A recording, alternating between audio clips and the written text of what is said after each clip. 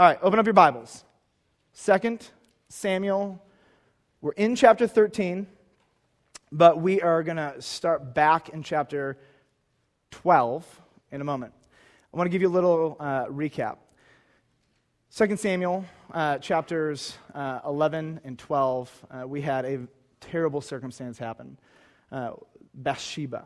Remember Bathsheba? Beautiful, naked woman sitting on the rooftop of her house. David should have been in battle. He was being a bum, and he sees her, and he says, I have to have that woman.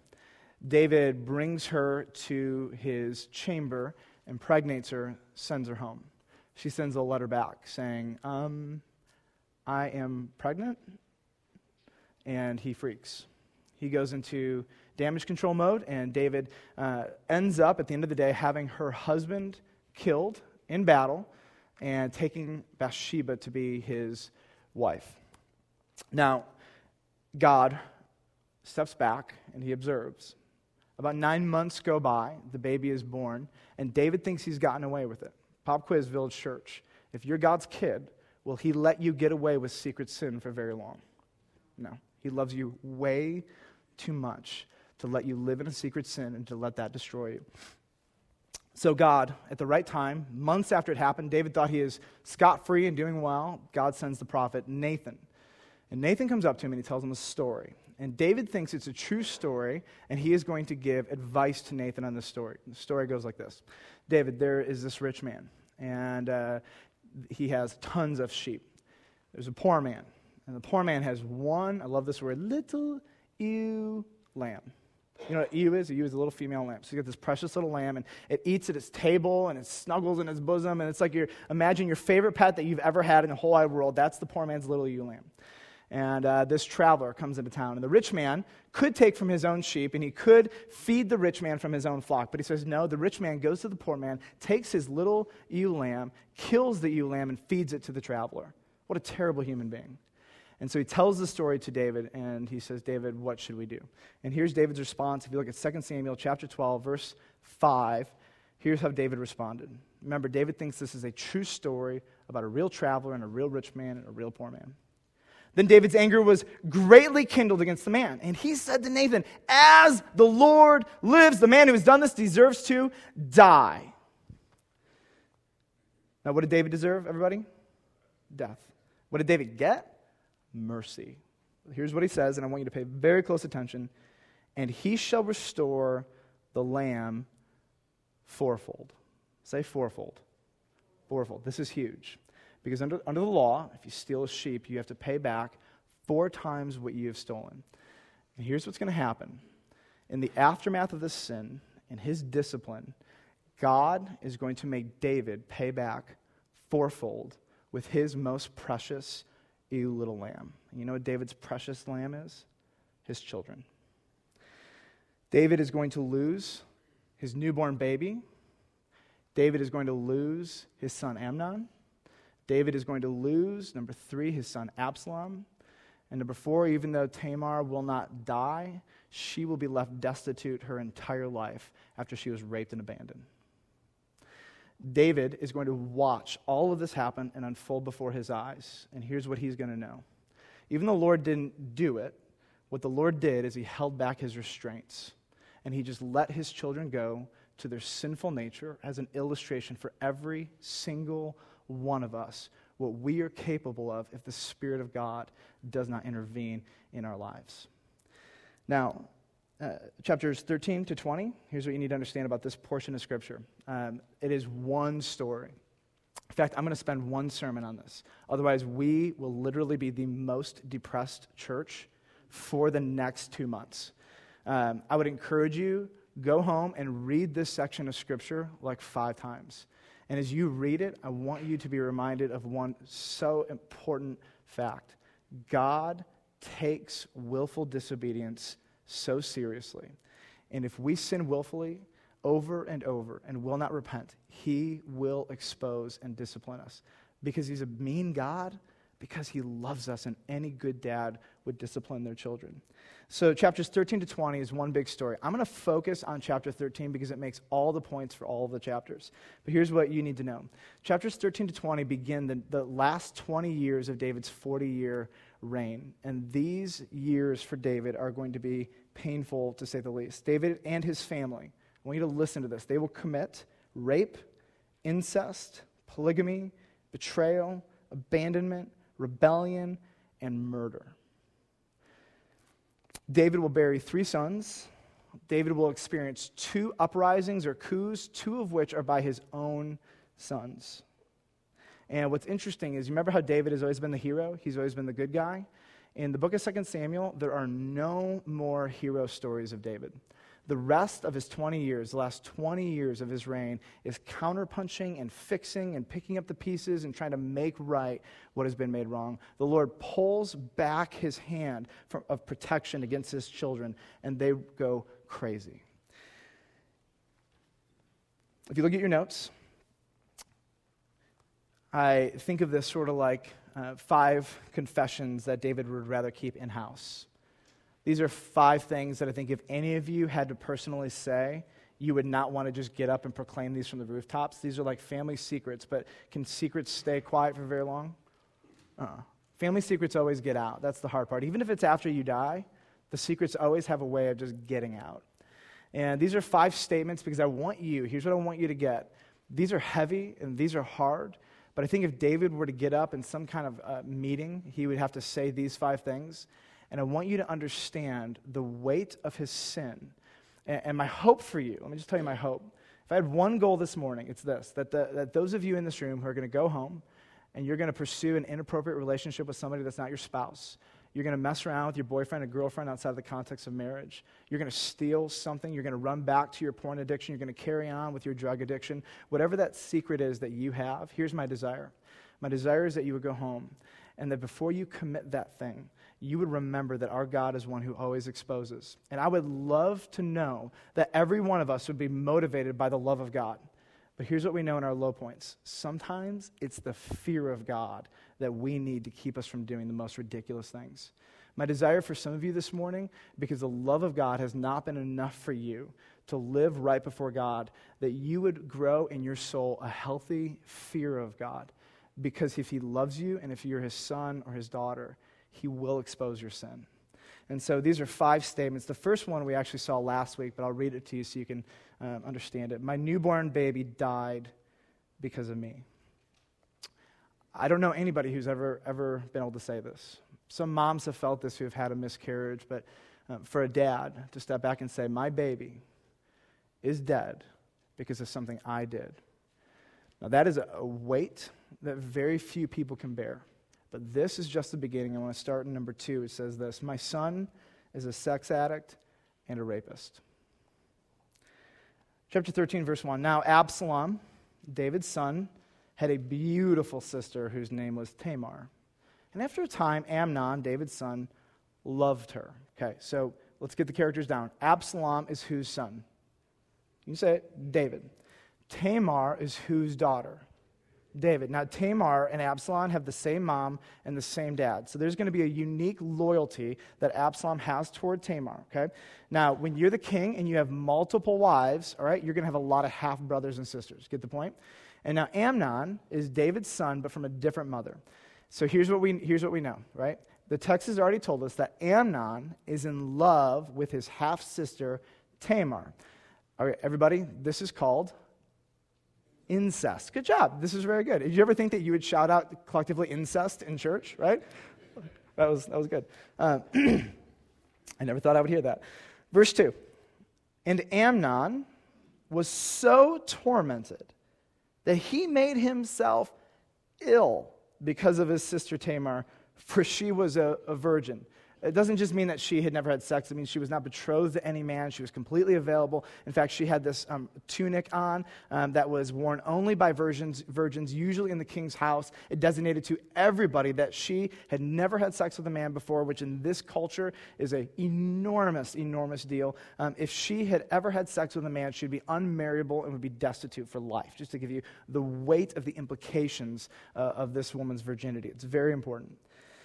And so it says that she was a virgin, but it seemed impossible to Amnon to do anything to her. Are you catching this? Here's a half-brother who looks at his sister, and he is so in love with her that he's actually ill. And what we're going to find out is he goes to bed every night. He stops eating. His friends even start noticing how disheveled he is. And he is just scheming in his brain, how can I get in bed with her? How can I get in bed with her? How can I get in bed with her? Now, we're going to catch behind the scenes, here's what's going on, right? That God has removed his hand of protection from David's kids, and they're being given over to their sin. I want you to get a picture. This is what sin looks like when it's unrestrained. It's powerful. And here's what happens. Verse 3. But Amnon had a friend.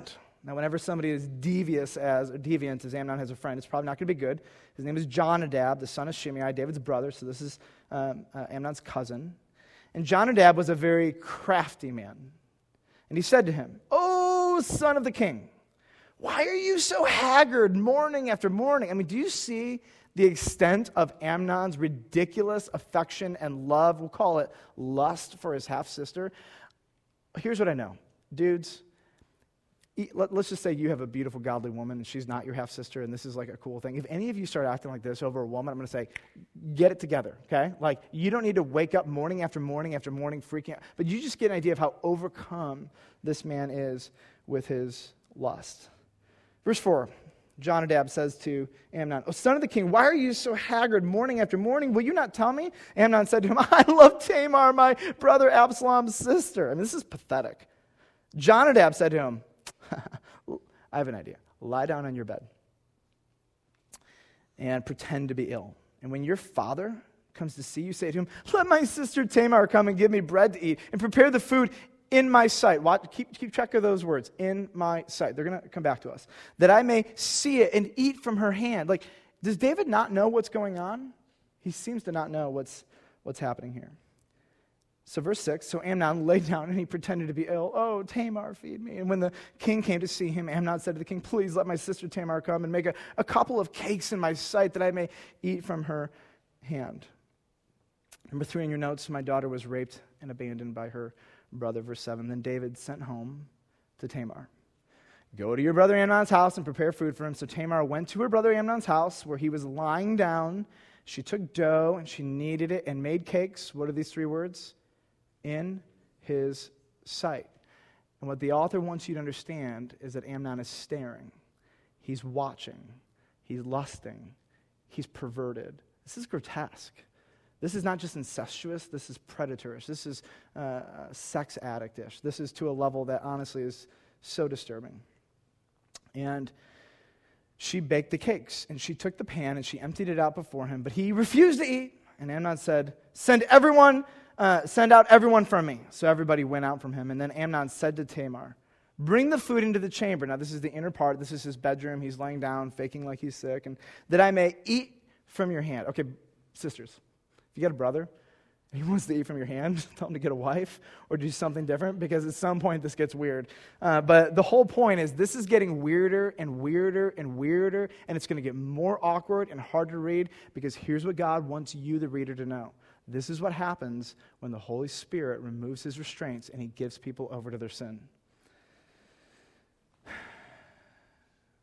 Verse 11, "But when she brought them near to him, he took a hold of her, and he said to her, 'Come lie with me, my sister.'" There is nothing right about that sentence.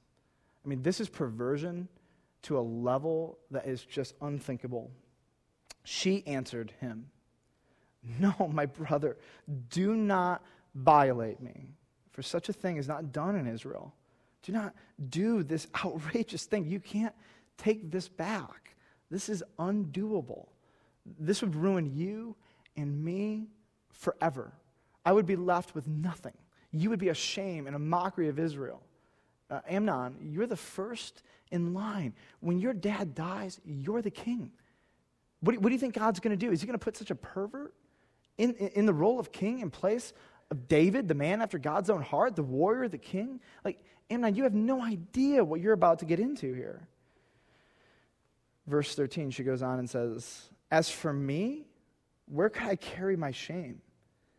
And as for you, you would be as one of the outrageous fools in Israel. Now therefore, please, speak to the king, for he will not withhold me from you. And at this point, every scholar in the world, rabbi in the world says, she's not actually telling us that David is going to give her to Amnon. She's just desperate and trying to get out of this situation. She will say or do anything to be not near her brother. And she knows her brother is stronger than her. She knows she has no power in this situation. And so this is one of the saddest, I think, just stories. Verse 14. But he would not listen to her. And being stronger than she, he violated her and he lay with her. I want to ask you a question at this point. Who does Amnon remind you of? David. Like father, like son. Wanting the one thing he could not have, Bathsheba. Blinded by lust, ignored all the consequences. Disregarded God's clear law. Violated a woman. Covered it up. In fact, many people, we talked about last week why some people think that David raped Bathsheba. And the reason is because of what Amnon does to Tamar, that the two are parallels. You can't prove it, but that's where some of the ideas come from. But here's what we do know. We don't know what happened with David and Bathsheba, but we do know what happened with Amnon and Tamar. Now this is, I think, a hard reality for David the parent, and if I could just encourage some of you dads. I was a youth pastor for 10 years, and so I got to watch as teenage boys turned into their dads over and over and over again, some for great good and some for great harm. And there's this little line that I have never forgotten. Of course, it's not 100% true. It's like a proverb, if you will, but it's this: boys imitate, girls internalize. It's that when a little boy sees something that his dad does, he wants to imitate it right away. And yeah, little girls do imitate, and boys do internalize, but they do it differently. And so when a little girl sees what her dad does, she takes it to heart, and it sinks deep down into her soul. It forms who she is in her innermost being. And what David is now realizing is that his boys are becoming him. And that this imitation is he's raising somebody made in his own image and likeness.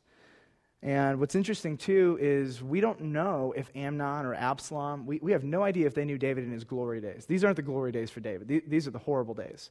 And this is how I think a lot of dads, I've noticed this thing, because I had a passionate relationship with Jesus 15 or 20 years ago, that somehow that will protect my children from my present disobedience and my present rebellion against God. And that is not the way it works. In fact, what you're modeling now is what you should anticipate they're going to model later. And we see this with David. All of his sons are modeling the example that he sets for them. And this is why, as a dad, what you do now matters. And there are far too many men, because the busyness of life has taken over their vibrant walk with Jesus. They're relying on their past righteousness, their past relationship with God as a model for the kids now. It doesn't work.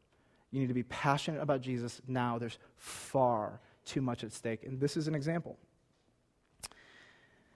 Matthew Henry, I love this, he said this: righteousness does not run in the blood, but corruption does. And so here's what we do. We model, and we pray every day that the Holy Spirit would save our children from their sin. Every night when my kids pray, we've taught all of this as soon as they could say words.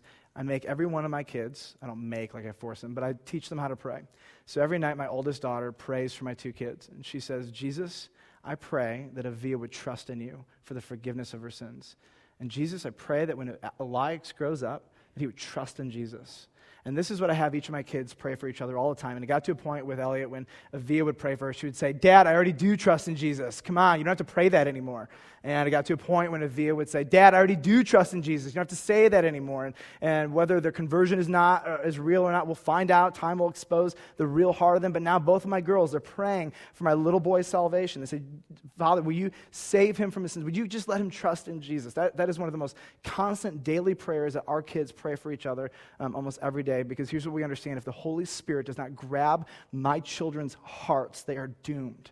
They are doomed. And if sin takes control of them, we know what we are capable of when sin is in the driver's seat. And so we pray, Jesus, would you save my kids? Would you save my kids? And the Holy Spirit makes new. And even though kids will imitate, without the Holy Spirit, all it is imitation and behavior modification. The Holy Spirit takes the model of a good dad and he makes it part of their soul and he turns them into Christ-like followers of Jesus. It's not just imitation of a dad, it's transformation into the image of Jesus Christ. And that's where I want my son. I want my son to look at me and say, that's how I live. But I want Jesus to not just make him an imitator of me, to transform him into the image of Jesus. Do you see the difference? I can show him what Christ looks like to a point, but I need Jesus to do the work inside of him. And that's what David's kids need. That's what they need. And David, it seems like, is just kind of walking away from the responsibility of being a dad, and we'll see how this plays out. But I want you to listen to verse 15. This is so aggravating. This story just gets more and more ridiculous. Verse 15, then Amnon, he just raped his half-sister. He loved her. He couldn't even sleep. He hated her now with a very great hatred, so that the hatred with which he hated her was greater than the love with which he had loved her. Doesn't this show you the insanity of sin, so that now every time he looks at her, he's reminded of his own guilt and his own shame? There is two brothers, one of them Uday Hussein, the son of Saddam Hussein. And Uday has an incredibly atrocious and terrible record. In fact, I knew I wanted to talk about Uday in this sermon, but as I went through the various accounts of his debauchery, they were so vile and grotesque and out of line, I couldn't even read 90% of the things that this guy did. But to give you a snapshot, it's interesting what happens when the sons of kings, which is a story told in king after king after king, something happens when leaders have children and the leaders do not model and engage their children the way they need to. And here's a quote. Everybody knew that Uday, a party animal, would help himself to another man's wife whenever he wanted. I mean, if you crossed Uday, you would be dead. You'd be found hung in a body bag or something. Usually just for a night or two if he felt like it, and he would share her with his entourage if he felt like it. Sometimes he took the bride on her wedding night in her gown. Sometimes the groom would be found dead, later a suicide. Sometimes the bride would be found dead too. There are stories about him that when he would visit college campuses, no one would look him in the eye, because if he caught any woman's eye, he demanded to have sex with them, and they never showed up again. And so when he would come into town, people would keep their heads down, and they would never go near him. And it just shows you the level of corruption that can happen when people are in these influential positions that are not held in check, particularly by authority, or better yet, God. The story of Amnon, it goes from generation to generation, the son of king after the son of a king after the son of a king throughout all of history. It's a story told over and over again. So Amnon said to Tamar, "Get up, go." But she said to him, "No, my brother, for this is wrong, and sending me for this wrong and sending me away is greater than the other that you did to me." So here's the deal, Amnon, you have one option or two options. You send me away and leave me destitute, or you take me into your home and you care for me, because now that you've violated me, you are responsible for taking care of me. And he was not interested because he hated her. And it says at the end, he would not listen to her. Verse 17, he called the young man who served him and said, this is actually a powerful word, this woman, no longer his sister, no longer the woman he loved, no longer Tamar, put this woman, she's an object to him, out of my presence and bolt the door after her. Now she was wearing a long robe with sleeves, for thus were the virgin daughters of the king dressed. This is how everybody knew. So his servant put her out and bolted the door after her, and Tamar put ashes on her head and tore the long robe that she wore, and she laid her hand on her head and went away. And this is going to be the beginning for the next 7 or 8 chapters, where you will just watch person after person after person start weeping and crying. Because what is the aftermath of unrepentant, adulterous sin? It is weeping for everybody. And here's what happens, crying aloud as she went. I think in a unique way, probably every woman in this room can put themselves in her shoes in a very powerful way. This is one of the most intense stories. I actually thought to myself, should I skip this? Because I don't even know if I can preach something like this. And I want you to notice 2 things. Number 1, Tamar's garments represented her virginity and her identity that had been torn from her and ripped from her. And number two, I want you to just notice the ripple effect of our sin on the generations that come after us. And I want you to catch this. David is going to find out what goes on. And David's going to step back. He's going to remember the discipline that God was going to release on him. And he's going to say this all happened because of what I did. My decision rippled for generations. Do you think if we could go back to David and he could watch the video of the next 20 years of his life that he would still commit adultery with Bathsheba? I don't think so. I wish that for many of us in this room, the Lord could stop us in those moments and say, let me just play the video because this is going to be horrible. The damage, the collateral on this is enormous. And I say this because I want every one of us in this room to read this and to remember, if you walk into willful sin, you have no idea the extent of the collateral damage. My prayer for you is that if the love of God will not hold you back from willful sin, that maybe the fear of God will. And then we can get to the love of God and grow that. Number 4, my son was brutally murdered by his brother. And her brother Absalom said to her, because he obviously notices her virgin garments are torn, has Amnon, your brother, been with you? Now hold your peace, my sister. He is your brother. Do not take this to heart. Basically what he's saying to her is this: I've got this under control. You don't worry about a thing. I got this. Remember, they are full brother and sister. So here are the devastating consequences. So Tamar lived a desolate woman in her brother Absalom's house. Now, I have a question. Why didn't David take her in? It's his daughter. We need to notice two responses. One is from David and one is from Absalom. Verse 21, when David heard of these things, he was very angry. And that's it. That's it. That's all. Is that discipline? Is that following the law? Why would David have not entered in when his son rapes his daughter and leaves her desolate? Do you see the moral decay happening in David, the shame that's going on in his soul? At this point, I want you to understand something. We're going to watch. This is the point in the story where David and Absalom part ways, where they are no longer friends, but they become very, very clear enemies. And now you can understand, when you read the story and you ask yourself, why does Absalom try to throw his father out of the kingdom and kill him? Do you understand why? Do you see that now? Like, there's two sides to every story. David might be the man after God's own heart, but Absalom steps back and says, you know what, David, if you won't execute justice, then I will. Then I will. And David, if you can't be a king who leads with strength and power, then I will take you out and I will be the king. Verse 22, which is the second response from Absalom. But Absalom spoke to Amnon, neither good nor bad, for Absalom hated Amnon because he had violated his sister Tamar. He waited for 2 years at just the right moment, and he waited until Amnon was drunk because he was a party animal, and Absalom had his men kill him to death. Kill him to death. That's redundant. Kill him. Doubly killed him. Psalm 51, 1-4. Remember we read this. This is a reflection on David's sin. So some of you may be sitting here thinking to yourself, this is unfair.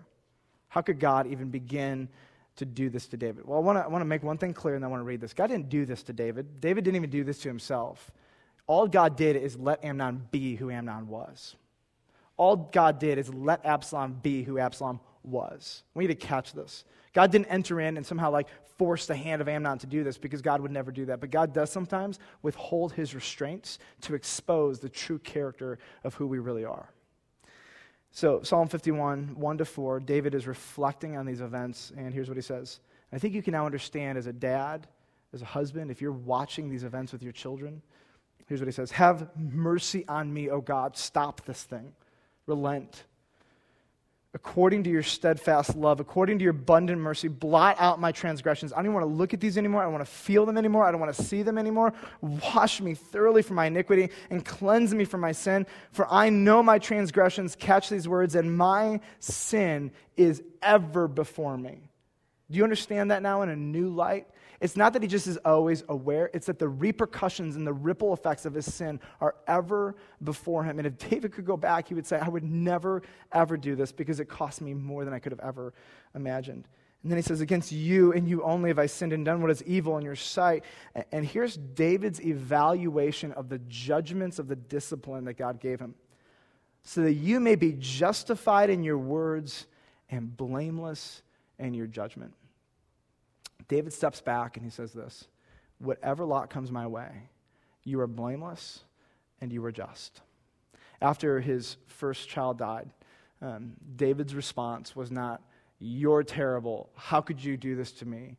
Your job in life, God, is to make me happy and preserve my status quo. Your job is my promotion and my safety and my health and the health of all my family. That's not what he said. He didn't shake a fist at God. He went to the temple and he worshiped. That's what he did. So when you undergo the discipline of God, as gut-wrenching as it might be, what is our response? Typically, it's not worship, let's be honest, right? Typically, it's shaking our fist. But God wants to bring us to a point where we step back and say, I am just in everything I do. David, you deserve death, let's be honest. You didn't even deserve to have any of these kids. You deserve for all of this to be done.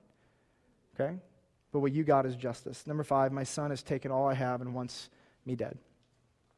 Absalom's response is that he would start a rebellion against his dad.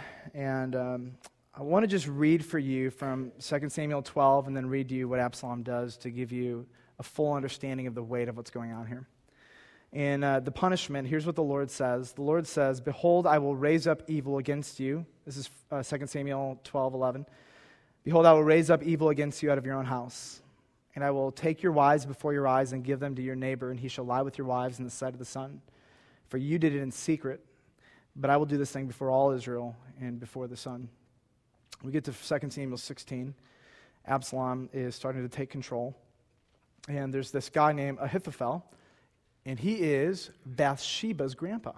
Do you think she's fond of David, or he's fond of David? Probably not. And so Bathsheba's grandpa is now giving David's son advice. And Absalom said to Bathsheba's grandpa, give your counsel, what shall I do? And Ahithophel said to Absalom, go into all of your father's concubines, all of his wives, whom he has left to keep the house. And all Israel will hear that you have made yourself a stench to your father, and the hands of all who are with you will be strengthened. So they pitched a tent for Absalom on the roof, and Absalom went into his father's concubines in the sight of all of Israel. I mean, do you feel the weight of this? So I want you to understand something here, that the Bible is not trying to just freak you out. The Bible calls things as they are. The Bible tells the story, the good, the bad, and the ugly. And this is actually one of the reasons I love the Bible, is because at every single corner, God doesn't mince words. He doesn't make the heroes the real hero. Who's the only hero from beginning to end in all of Scripture? It's Jesus. At the end of the day, that's all we have. He's the only hero. Everybody lets us down. But we look at these people, and here's what we say. We say, if I were him, and I had the same sin nature as him, which we do, and the Holy Spirit left me unrestrained, I would be no better. You think you would be because you have the Holy Spirit, because you have some level of conscience or morality, or you have some Judeo-Western influence on your life, or because God has brought you to a point where you would never even contrive of something like this. But here's the hard reality of Scripture. This is what every one of us are capable of if left unrestrained by God. I want to close with a couple so whats. Here's the first one. If you are not a believer in Jesus Christ, my absolute plea is for you to see a God who loves you and who wants you to come to him, who wants to save you from the devastating consequences of sin. I want you to just hear some of what David's responses are. When Amnon died, here's how he responded. And as soon as he had finished speaking, behold, the king's sons came and lifted up their voice and wept, and the king and all of his servants, they wept very bitterly. When Absalom rebelled, it says this, David went up the ascent of Mount of Olives, weeping as he went. He's running for his life, weeping as he's going, and everyone is looking at David and saying, oh my goodness, this man just keeps weeping. When Absalom died, it says this, and the king was deeply moved and went up to the chamber over the gate, and he wept, and as he went, he said, oh, my son Absalom, my son Absalom, would I have died instead of you? Oh, Absalom, my son, my son. And here's what I want you to get, that the wages of sin is death. It's death now, it's actual physical death later, it's spiritual death, it's eternal death. All sin does is create havoc everywhere. It creates death in every corner of our life. And Jesus comes in and says, there's a way better way. Number one, I can forgive every single one of your sins. I can make your sins as far as the east is from the west. I can adopt you as sons. I can forgive you. I can actually reform you and remake you into the man that you could never be. By my Holy Spirit, I can put the restraints inside of you that you, without them, would just be given over to sin. And every believer in Jesus Christ, as hard as this is, I want you to catch this. We're going to sing in a minute or two, and we're going to rejoice. I'm going to tell you why we're going to rejoice. Because God has saved you from this. God has saved you from your worst self. God has given you his Holy Spirit. Where would you be if Jesus had never intervened? I guarantee you it would not be here. I guarantee you that. Most of you wouldn't be married, let's be honest. Okay? Most of you would have a lot more enemies. Most of you would have a lot less peace. But here's what I know. I know that if you come to Christ and you repent of your sin, that life awaits you. It awaits you. Eternal life and life now. Now, we learn through this also is that just because we repent, does that mean we get rid of the consequences of our sin? No, sometimes the consequences haunt us. And this is why, for those of you who have never done something so big and magnanimous that it haunts you for the rest of your life, I pray that David and his children are a stark reminder to you. Stop now before this thing gets out of control. Expose it before God exposes you. It is way better to come to God and repent than to have him force your hand. I want to close. I want to ask the band to come up, and I want to pray. And I know that sometimes these sermons can be weighty, fully aware. And what I want to do right now is transition our hearts, because as hard as it is to read some of this stuff, it's in the Bible. God wrote it for our instruction. And whether you're a man or a woman, God wants you to hear these things. And so let's pray to God and ask him to do in our hearts what he needs to do. So let's pray. Father, in behalf of every son or daughter of Jesus Christ in this room, son or daughter of you, we just want to confess to you that we are truly sinners. Lord, we honestly have no idea where we would be had you not intervened. But thank you that we don't even have to know the answer to that. God, I know that there are some in here who have never trusted in Christ. And Lord, it might even be hard for them to see a picture of you where you would pull back and let people do this to themselves. But Lord, I pray you would remind each one of us that you didn't do this, they did this. But God, that you are a God who, when we come to you, you save us. You transform us. You preserve us. And so, God, I pray for every non-Christian in this room, every person who's considering to trust in Jesus, that you would show them the beauty of the Savior who can forgive and heal, who can cleanse and reform. And God, for every believer in this room, God, I pray right now, as heavy as this might be, you would do one major thing in our hearts. Would you well up gratitude? Would you make us so grateful for who you are and what you've done? Would you make us so grateful that had you not intervened, we would just be left with nothing? Lord, bring to mind by your Holy Spirit maybe the places we could have gone had you not intervened. And I pray that every memory or every idea that comes to mind would just spur us on to greater worship and gratitude for who you are and what you've done for us. And so, God, we love you, and we pray this in the powerful, beautiful, saving, reforming name of Jesus. Amen? Amen.